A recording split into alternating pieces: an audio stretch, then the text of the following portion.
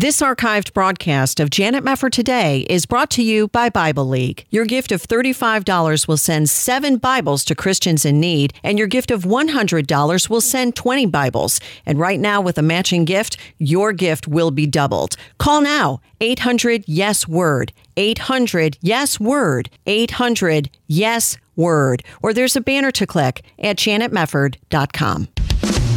This is Janet Mefford Today. Our confidence is in Christ alone. Are we going to stand with God come what may? If the Word of God says it, I believe it. And that's the way it is.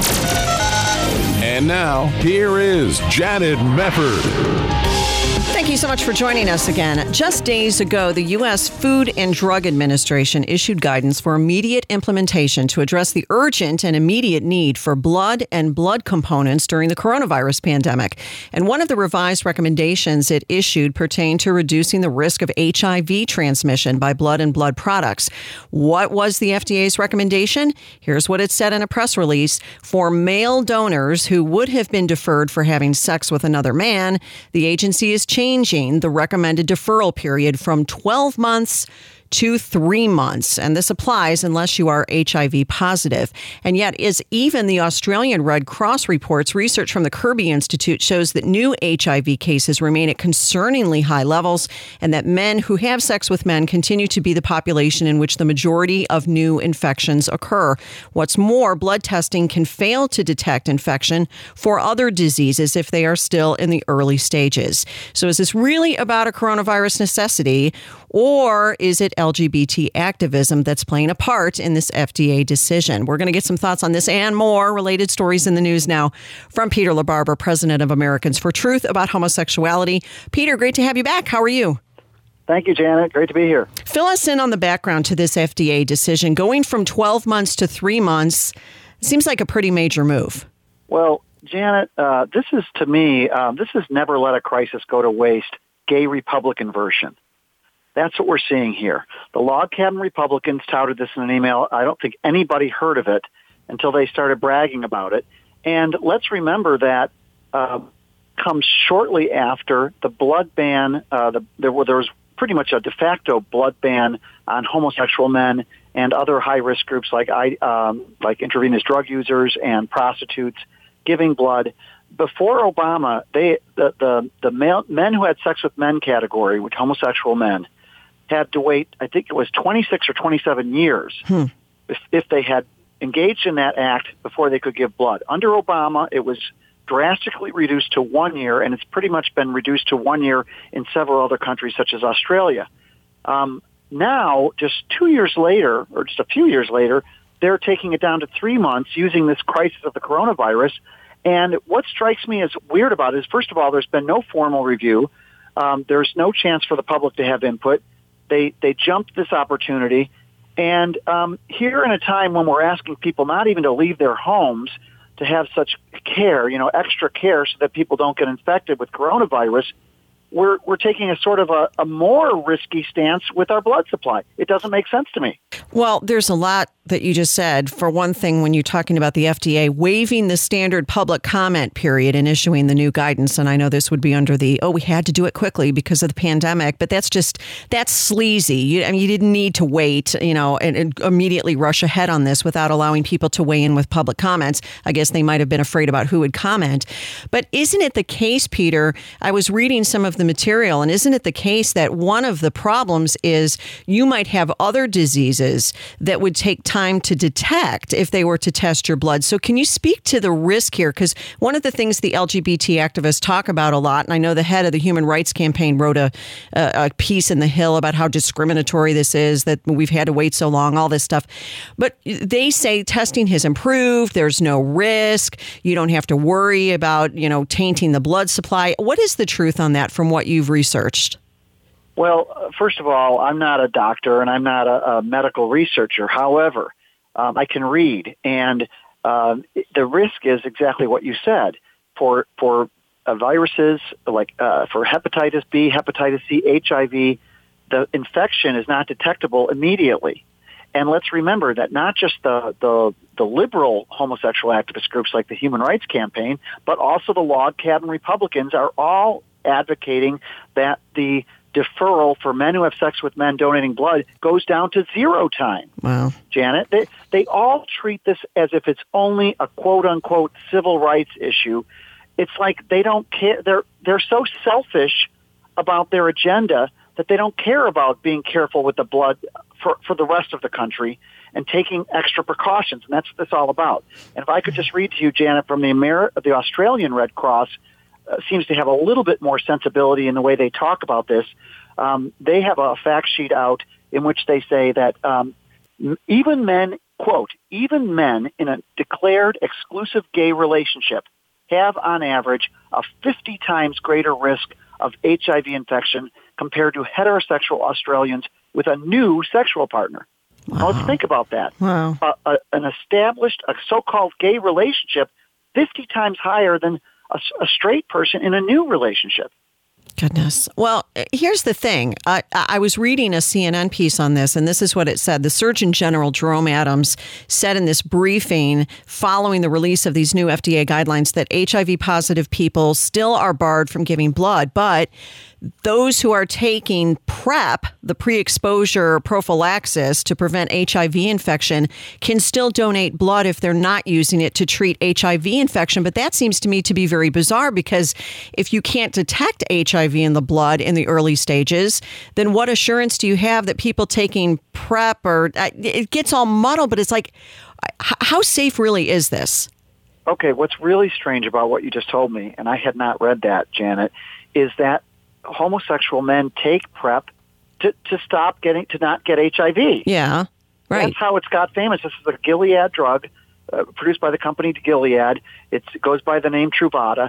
And what we're finding, and I've been monitoring homosexual activists for years and years, is they're taking this drug called PrEP, which keeps them from getting HIV. Not every time, but 99% of the time, they take it, and then a lot of the more reckless gay sexual behaviors go on because they're taking this drug PrEP. So you even have more conservative homosexual activists criticizing those who would take PrEP, this drug regimen, to not get HIV, and then engage in the same high-risk behaviors, which we can't even talk about on the air because they're so dangerous, and they're also very they're disturbing, they're unnatural. They engage in those behaviors because they're taking PrEP.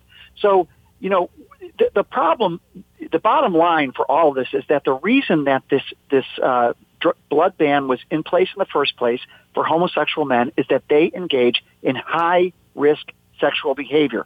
As a class of people, the acts that they engage in are high risk. That's why there was a ban in the first place. The problem is homosexual activists treat this as if it's just about gay rights, and they don't care. They want everything treated, quote, equally, and they care more about that than they care about the American blood supply. Well, here's a question I have. If you have people who are taking PrEP to prevent HIV infection, but they are not using it to treat HIV infection, as you said, then that would allow them to continue to engage in risky behavior. But why would you be taking PrEP at all if you were free of the risky behavior? In other words, what I'm saying is they're saying you have to have stopped the risky behavior for 3 months, but why would you still be on PrEP if you had stopped the risky behavior? It doesn't go together.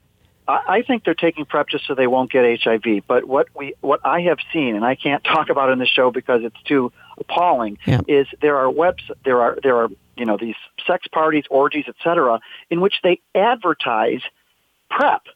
And so, the problem is that they can engage in the same behaviors, and PrEP doesn't stop all sexually transmitted diseases.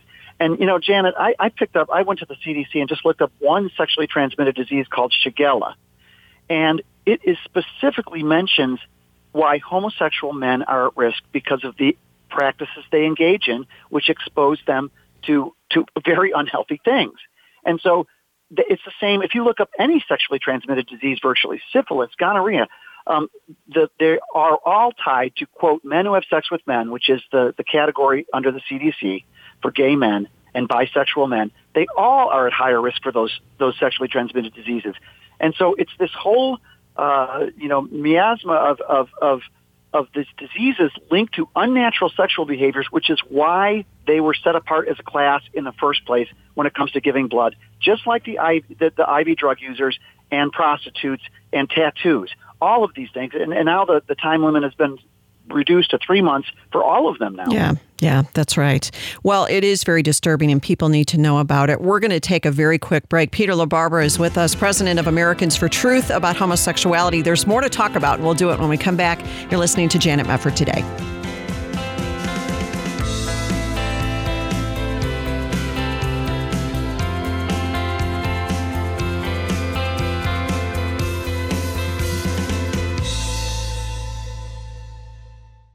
If you could ease the suffering of a persecuted Christian right now, would you? Hi, it's Janet Mefford, and I know you would. Hebrews 13:3 urges us to remember those who are persecuted, noting that when the body of Christ anywhere suffers, we suffer together.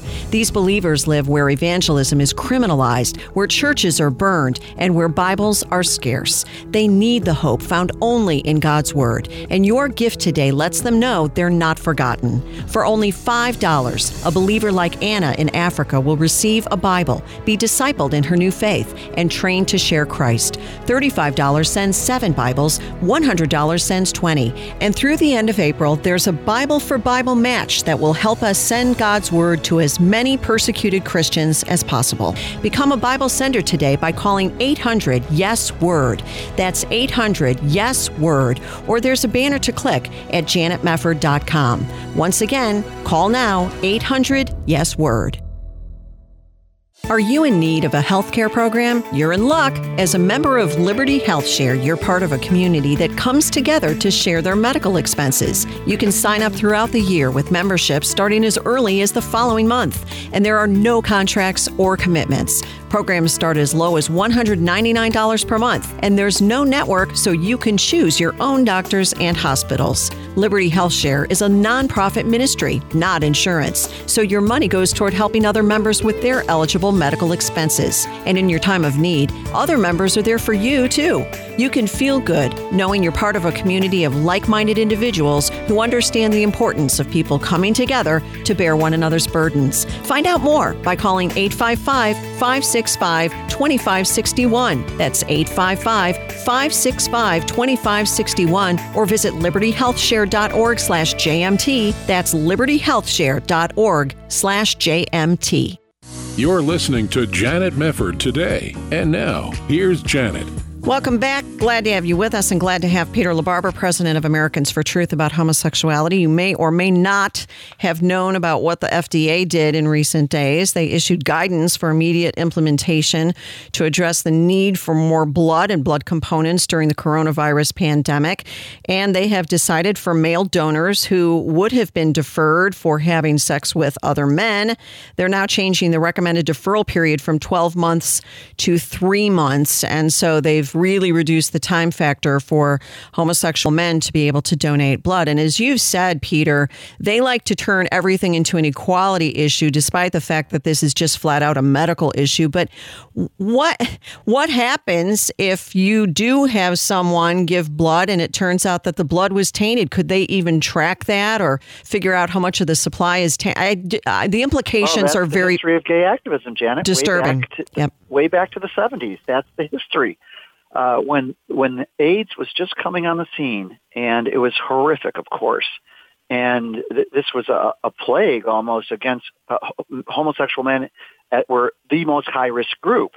And there were still attempts to donate blood at that time, and there was a whole issue with that, especially out in San Francisco. And so we've seen it before. You have had innocent people, in the sense that they did not engage in any high-risk behaviors, who were tainted, who got HIV through the blood supply.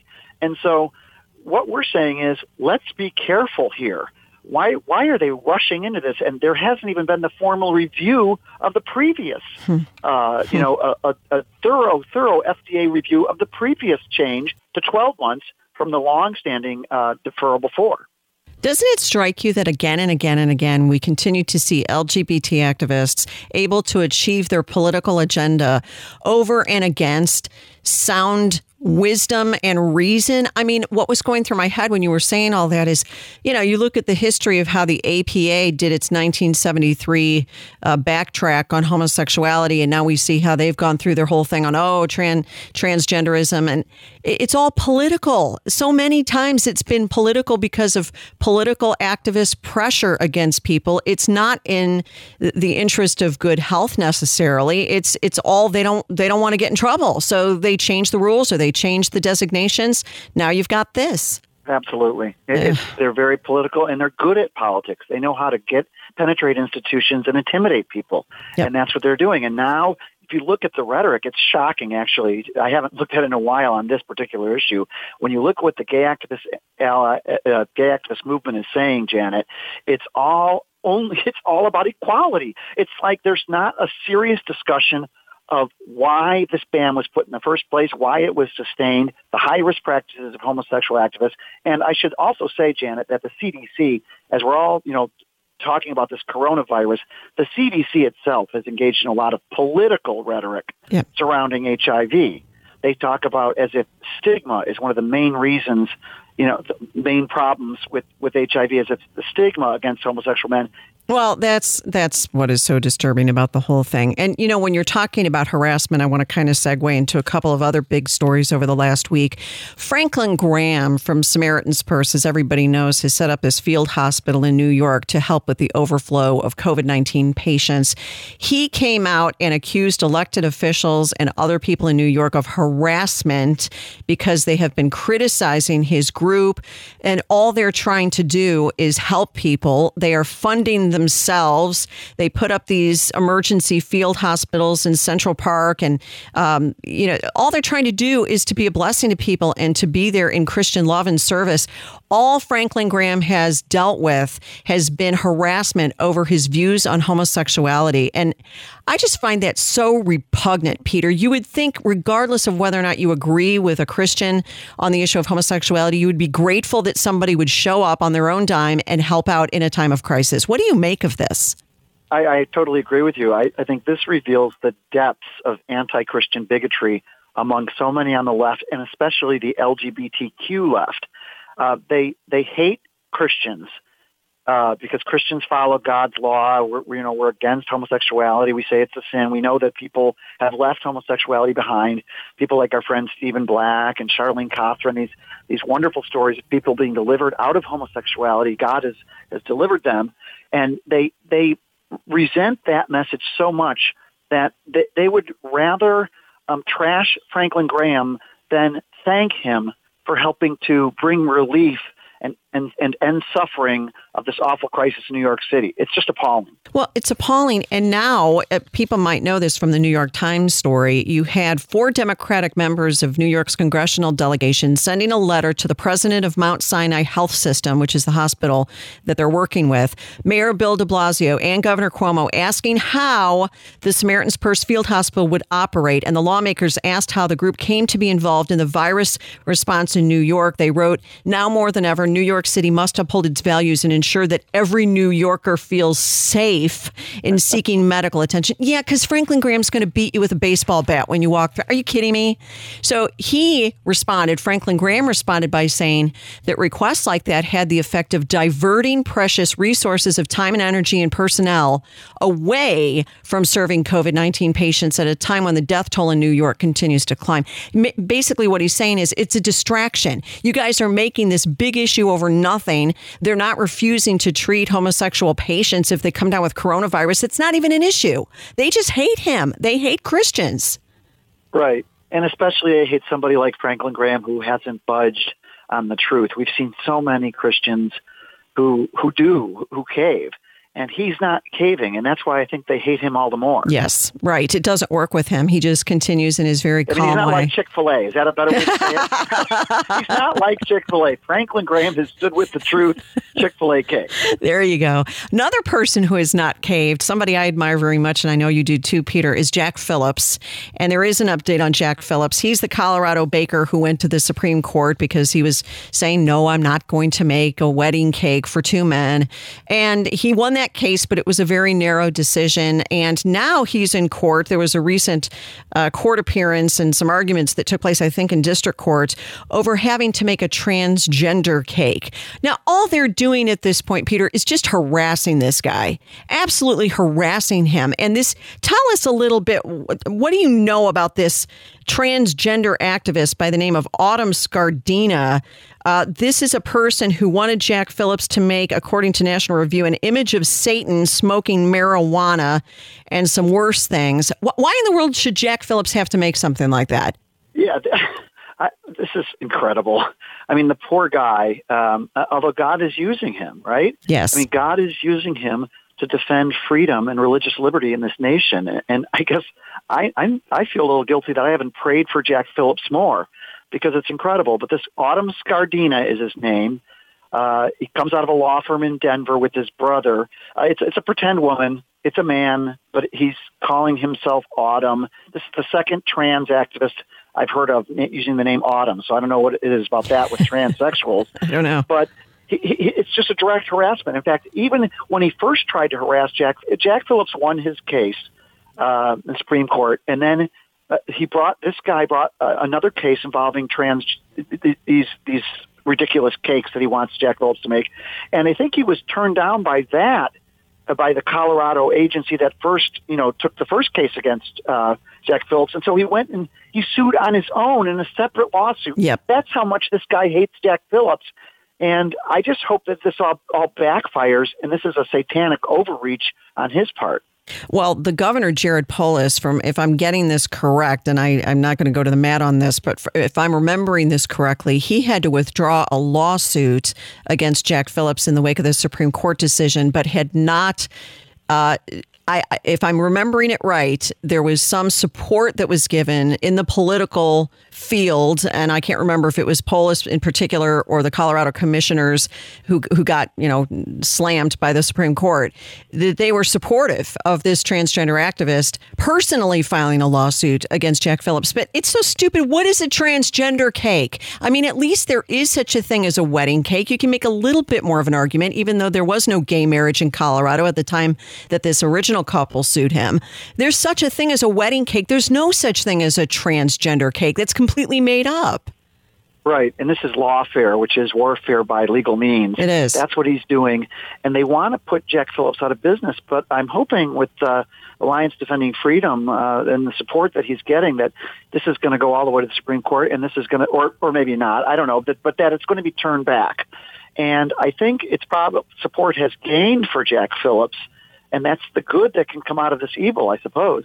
And it was the case when I saw Jack and his attorney from ADF on Fox not too long ago that they talked about this, and they indicated that there was actually email harassment that went on from this plaintiff to Jack Phillips. So, I mean, it's obvious that it's targeted. What is your overall sense of where we are right now, Peter? When you look at the Franklin Graham story, when you look at what's going on with Jack Phillips, how do you see Christians positioned right now to stand firm against this kind of harassment? It almost seems to me, and maybe I'm being a little too optimistic, but it seems as if Christians are getting even more backbone these days. I'm glad to see this. I think this is a good witness for the rest of the church. Stand firm.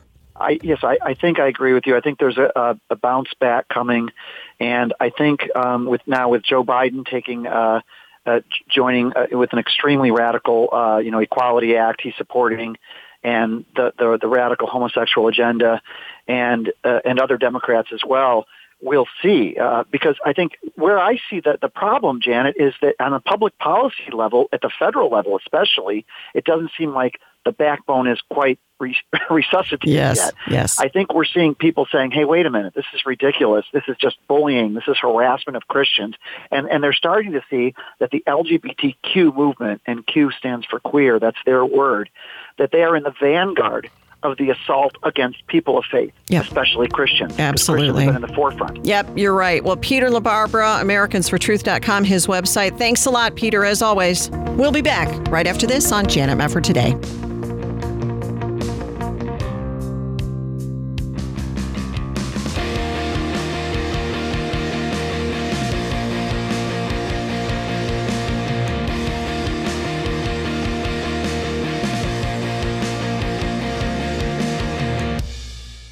This archived broadcast of Janet Mefford Today is brought to you by Bible League. Your gift of $35 will send 7 Bibles to Christians in need, and your gift of $100 will send 20 Bibles. And right now, with a matching gift, your gift will be doubled. Call now, 800-YES-WORD, 800-YES-WORD, 800-YES-WORD, or there's a banner to click at janetmefford.com. This is Janet Mefford Today. And now, here's your host, Janet Mefford. The word of the Lord endures forever, and it is so good to see those who really want a copy of God's Word in their own language getting them thanks to you. Thank you guys so much. We have been engaged in this terrific campaign on behalf of Bible League to get Bibles into the hands of the persecuted church. This is a very difficult time via the coronavirus pandemic, not just for us as Americans, but also around the world. And I have shared with you some of this news that in these 25 worst persecution countries, it can be really, really dicey for Christians, especially now. And you guys have really stepped up. We've been so excited to be able to just move past our goal. And we just encourage you to continue to keep on giving as we bring the campaign to a close pretty soon. $5 is all it takes to send a Bible to a persecuted Christian in his or her own language. And for a $35 gift, you can send 7 Bibles right now, or a $100 gift will send 20 Bibles. There is a Bible for Bible Match through the end of the month, so you'll be giving 2 Bibles if you donate for 1 Bible, and vice versa. It goes on for, we extrapolate that out, $35 gift, you'll send 7 Bibles, you'll really be sending 14. So we are very encouraged by your faithfulness and your generosity, especially at a time like this. But if you'd like to get in and help our Bible League campaign right now, that would be a wonderful encouragement for us, and especially for these believers. The number to call is 800-YES-WORD, 800-YES-WORD, or there's a banner to click at janetmefford.com. We're going to spend a few minutes now catching up with Michael Woolworth, who is Senior Director of Broadcast Media at Bible League International, and find out what the latest is. Thank you so much, Michael, for being here. Hope you are well. Janet, I'm doing well. I'm getting a taste of what it's like to homeschool. My wife and I homeschool our youngest. And I'm, of course, like many of your listeners, at home, working at home. I'm in the next room. I can hear my daughter, who's about 15, grumbling. My wife says, "Wait a minute, young lady, stop right there and pray about a better attitude about algebra." So, now she can say, "Wait until your father comes into the next room." Exactly. It's not quite the same as... It's great to be with you, Janet. I know you and your family are sheltering in place. And, hey, your listeners are not merely sheltering in place, but they're sheltering in grace. And they have responded so generously, and we're so thankful for that. It could go either way, right? It's tempting in the midst of this pandemic, and it is very serious, to be tight-fisted, and yet your listeners have responded. Can I give you an update on where we are? We'd love to hear it, yes. Okay, well, here's the update. Weeks ago, in fact, months ago, we decided as 2 ministries, can we get together and do something on behalf of the persecuted church? We knew we couldn't solve this for every Bible-less persecuted believer in places like Asia, Africa, and the Middle East, but we said, can we do it for at least 1,200 believers? And let me tell you where we're at right now. We're at 2,500 Bibles. That means that 2,500 persecuted believers, many of those that I've talked about in the few weeks that we've spent together, will now have a Bible. And because of the Bible for Bible Match, we'll double that when we finish up here in the coming week or so. And then I want to talk about a couple of numbers that will have some bearing on the numbers that I've just mentioned. But, Janet, you've got wonderful listeners. Yes. You know this, I know this, and they've certainly, again, sheltered in grace, and we're grateful to be at this point. Wow, 5,000 Bibles. That is awesome. Michael, can you speak a little bit for those listeners who might not have heard you before? Talk a little bit about why these Bibles are so needed right now and the work that Bible League does with these persecuted Christians. Yeah, let me mention a couple of numbers as it relates to the work of Bible League, now in our 82nd year of ministry. And those 2 numbers are 1 and 12. What does 1 mean? Well, there are parts of Asia, Africa, the Middle East, and Latin America where we serve where as few as 1 Christian in 10 has a Bible. What's that mean? It means that most believers will begin their spiritual walk with Christ without any access to God's Word. And so one might easily respond to Psalm 119, how do you hide God's Word in your heart if you've never even held it in your hands? And so that's a valid number 1. And then the other number we like to talk about is 12. What is that? It's a multiplier. We have noticed after 8 decades in ministry that all over the world, there's this multiplier of 12. When somebody finally gets a Bible, something they may have prayed a year for, They've earned it as they've professed faith in Christ and come through our Project Philip Bible study. But what it means is that 12 people are impacted when somebody gets a Bible, and they impact people in their families, their villages, their communities. In fact, we've shared stories over the last few weeks of people new to the faith that have gotten a Bible and have been able to see 100, 200. We've talked about the story from China where 1,000 people over the last year have come to the Christ, and it's all the result of one Bible. And so those are two numbers we talk about as we think about the persecuted church and getting them exactly what they're asking for, Janet, and that's God's Word. Well, right. And you have shared some really heartwarming stories, Michael, over the last several weeks about Christians you've worked with. What's going on lately? Any stories to share? Well, I was in Tanzania, Africa, not too long ago, and, it's everything you read in National Geographic. It's home to Mount Kilimanjaro, the Serengeti, and I remember this trip very well. I left the States with full-blown flu. My wife said by the end of the fourth day, all these severe symptoms should be gone. That fourth day, we were 8 hours in a van from Nairobi, Kenya, going into Tanzania, Africa, and the van I was in suffered a flat tire.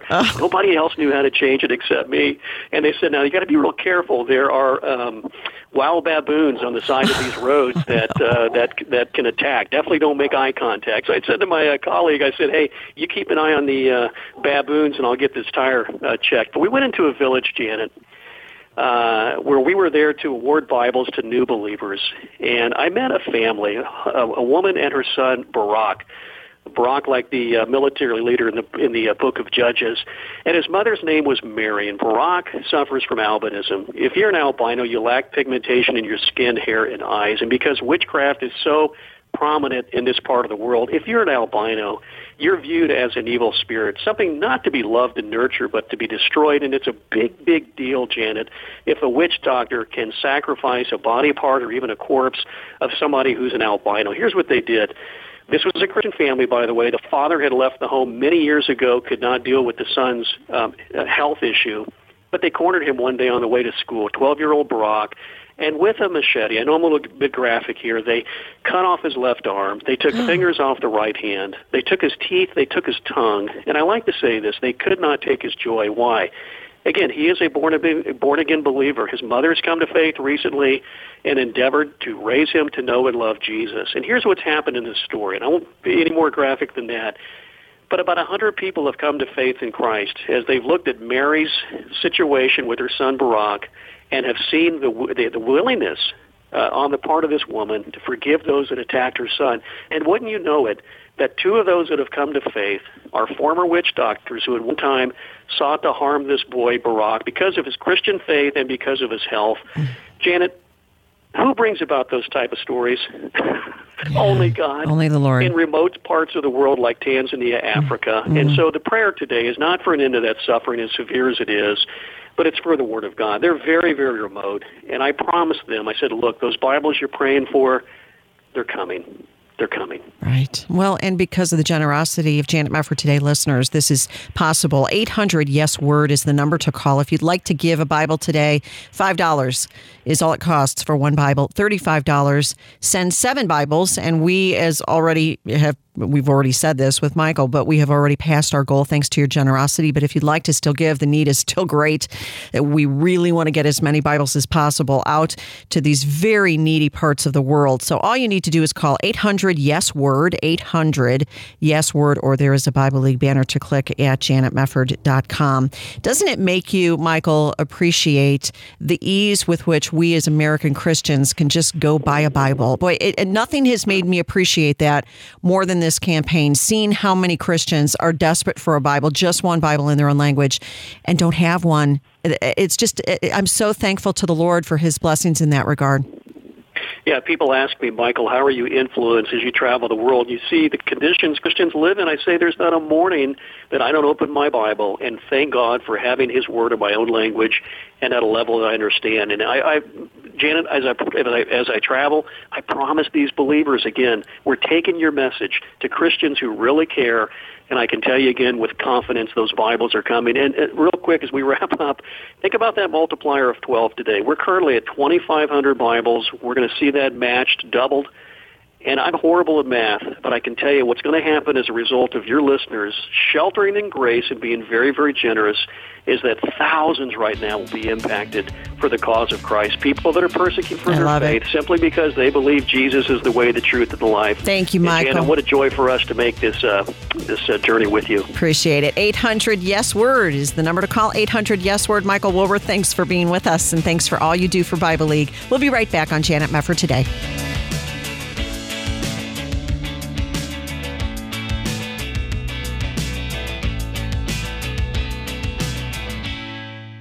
Are you in need of a health care program? You're in luck. As a member of Liberty Health Share, you're part of a community that comes together to share their medical expenses. You can sign up throughout the year with memberships starting as early as the following month, and there are no contracts or commitments. Programs start as low as $199 per month, and there's no network, so you can choose your own doctors and hospitals. Liberty Health Share is a nonprofit ministry, not insurance, so your money goes toward helping other members with their eligible medical expenses. And in your time of need, other members are there for you, too.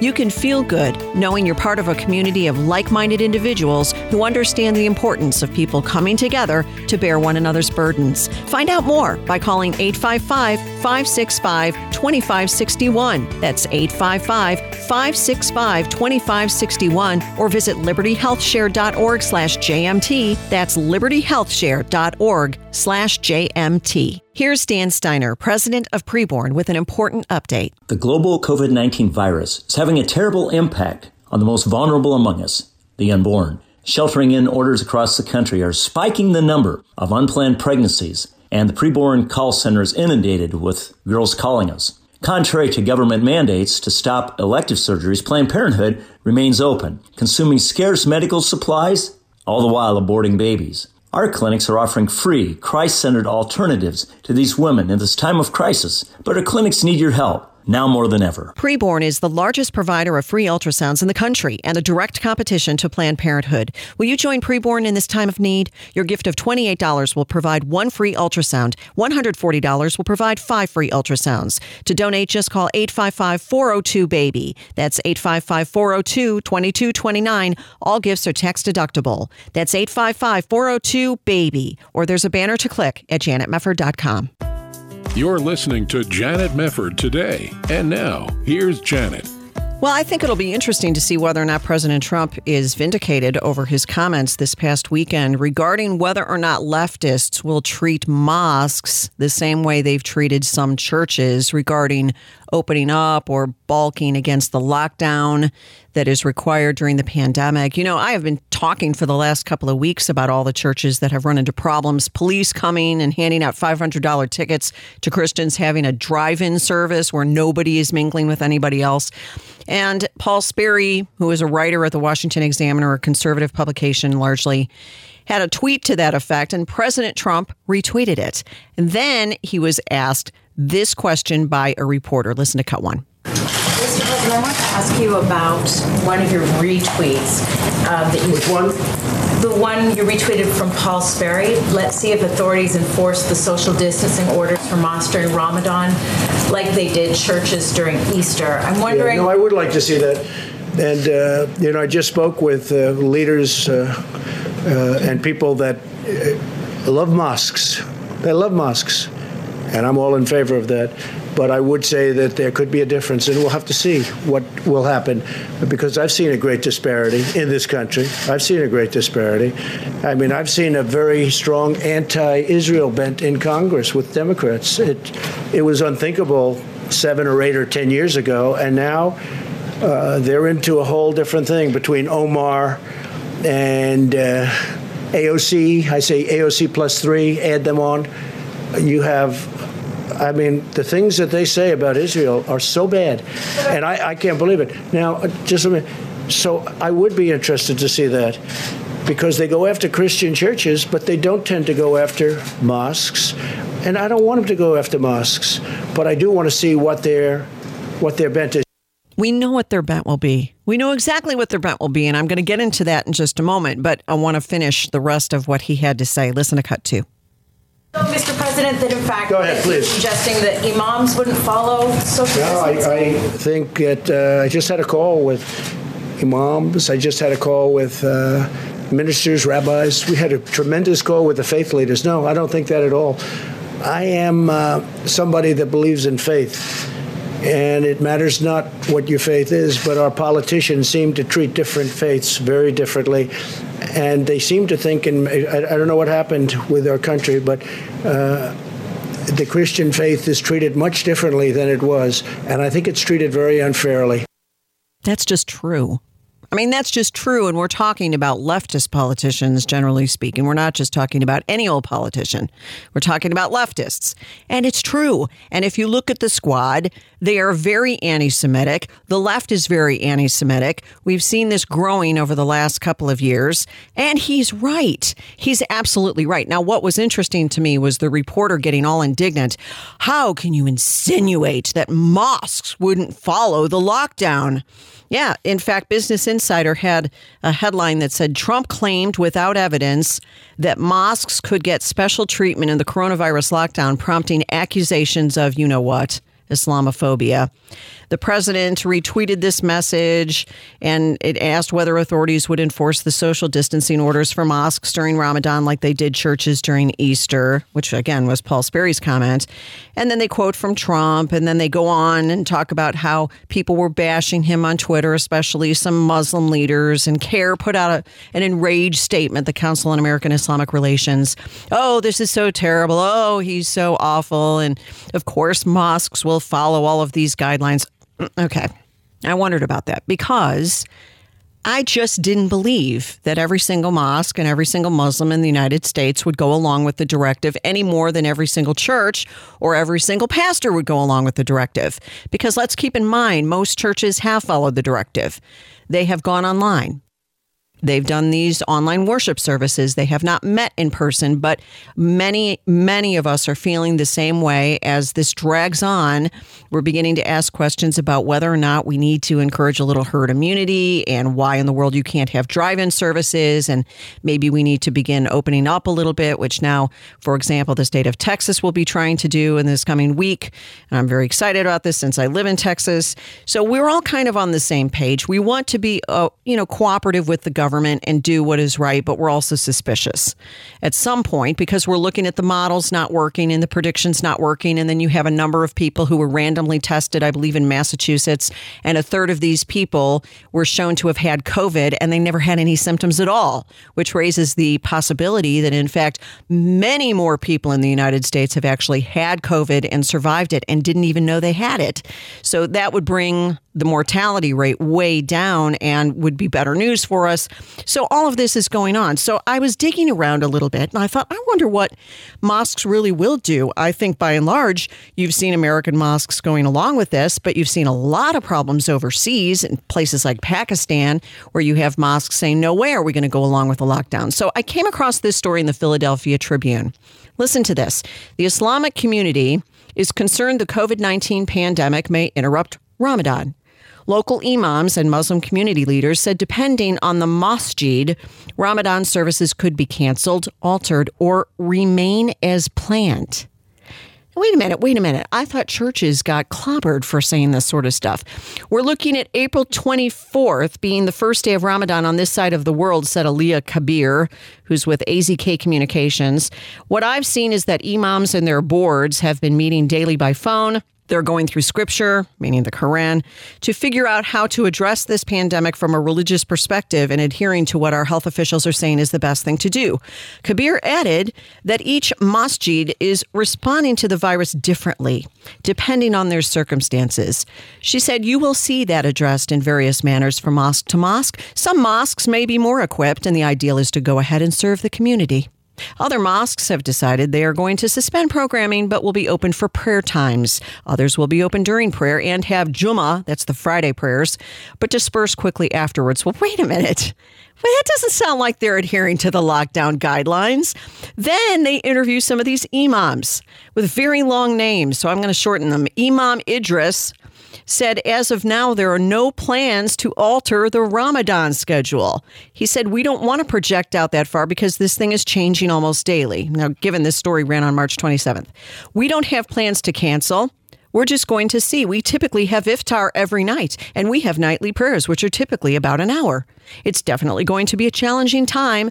I typically meet with our leadership team and make the decisions that are best for the community. Another imam said they're going to have a normal Ramadan schedule. The quote here was, there's not going to be changes in the Ramadan schedule. We are going to be doing Ramadan every day, feeding the people all 30 days, making extra prayers, reading the Quran. We're not changing our Ramadan schedule, not one bit, he said. I'm more worried about being shot or killed than coronavirus. What? Pointing to gun violence is a more pressing local public health issue.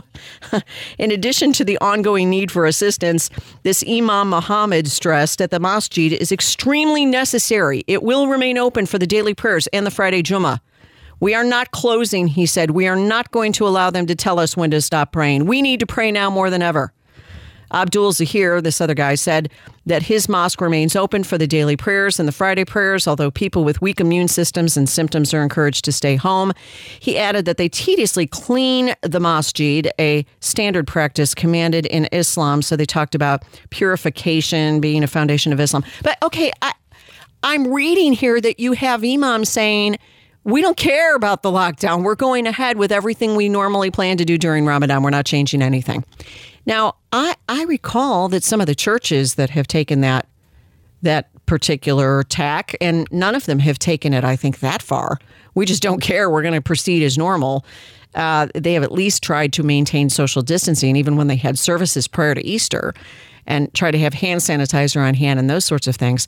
Do you really think any leftist politician in Philadelphia is going to encounter this with mosques and say, all right, send the cops out, start issuing $500 tickets to everybody, arrest the imams, haul them off? Yeah, that'll happen.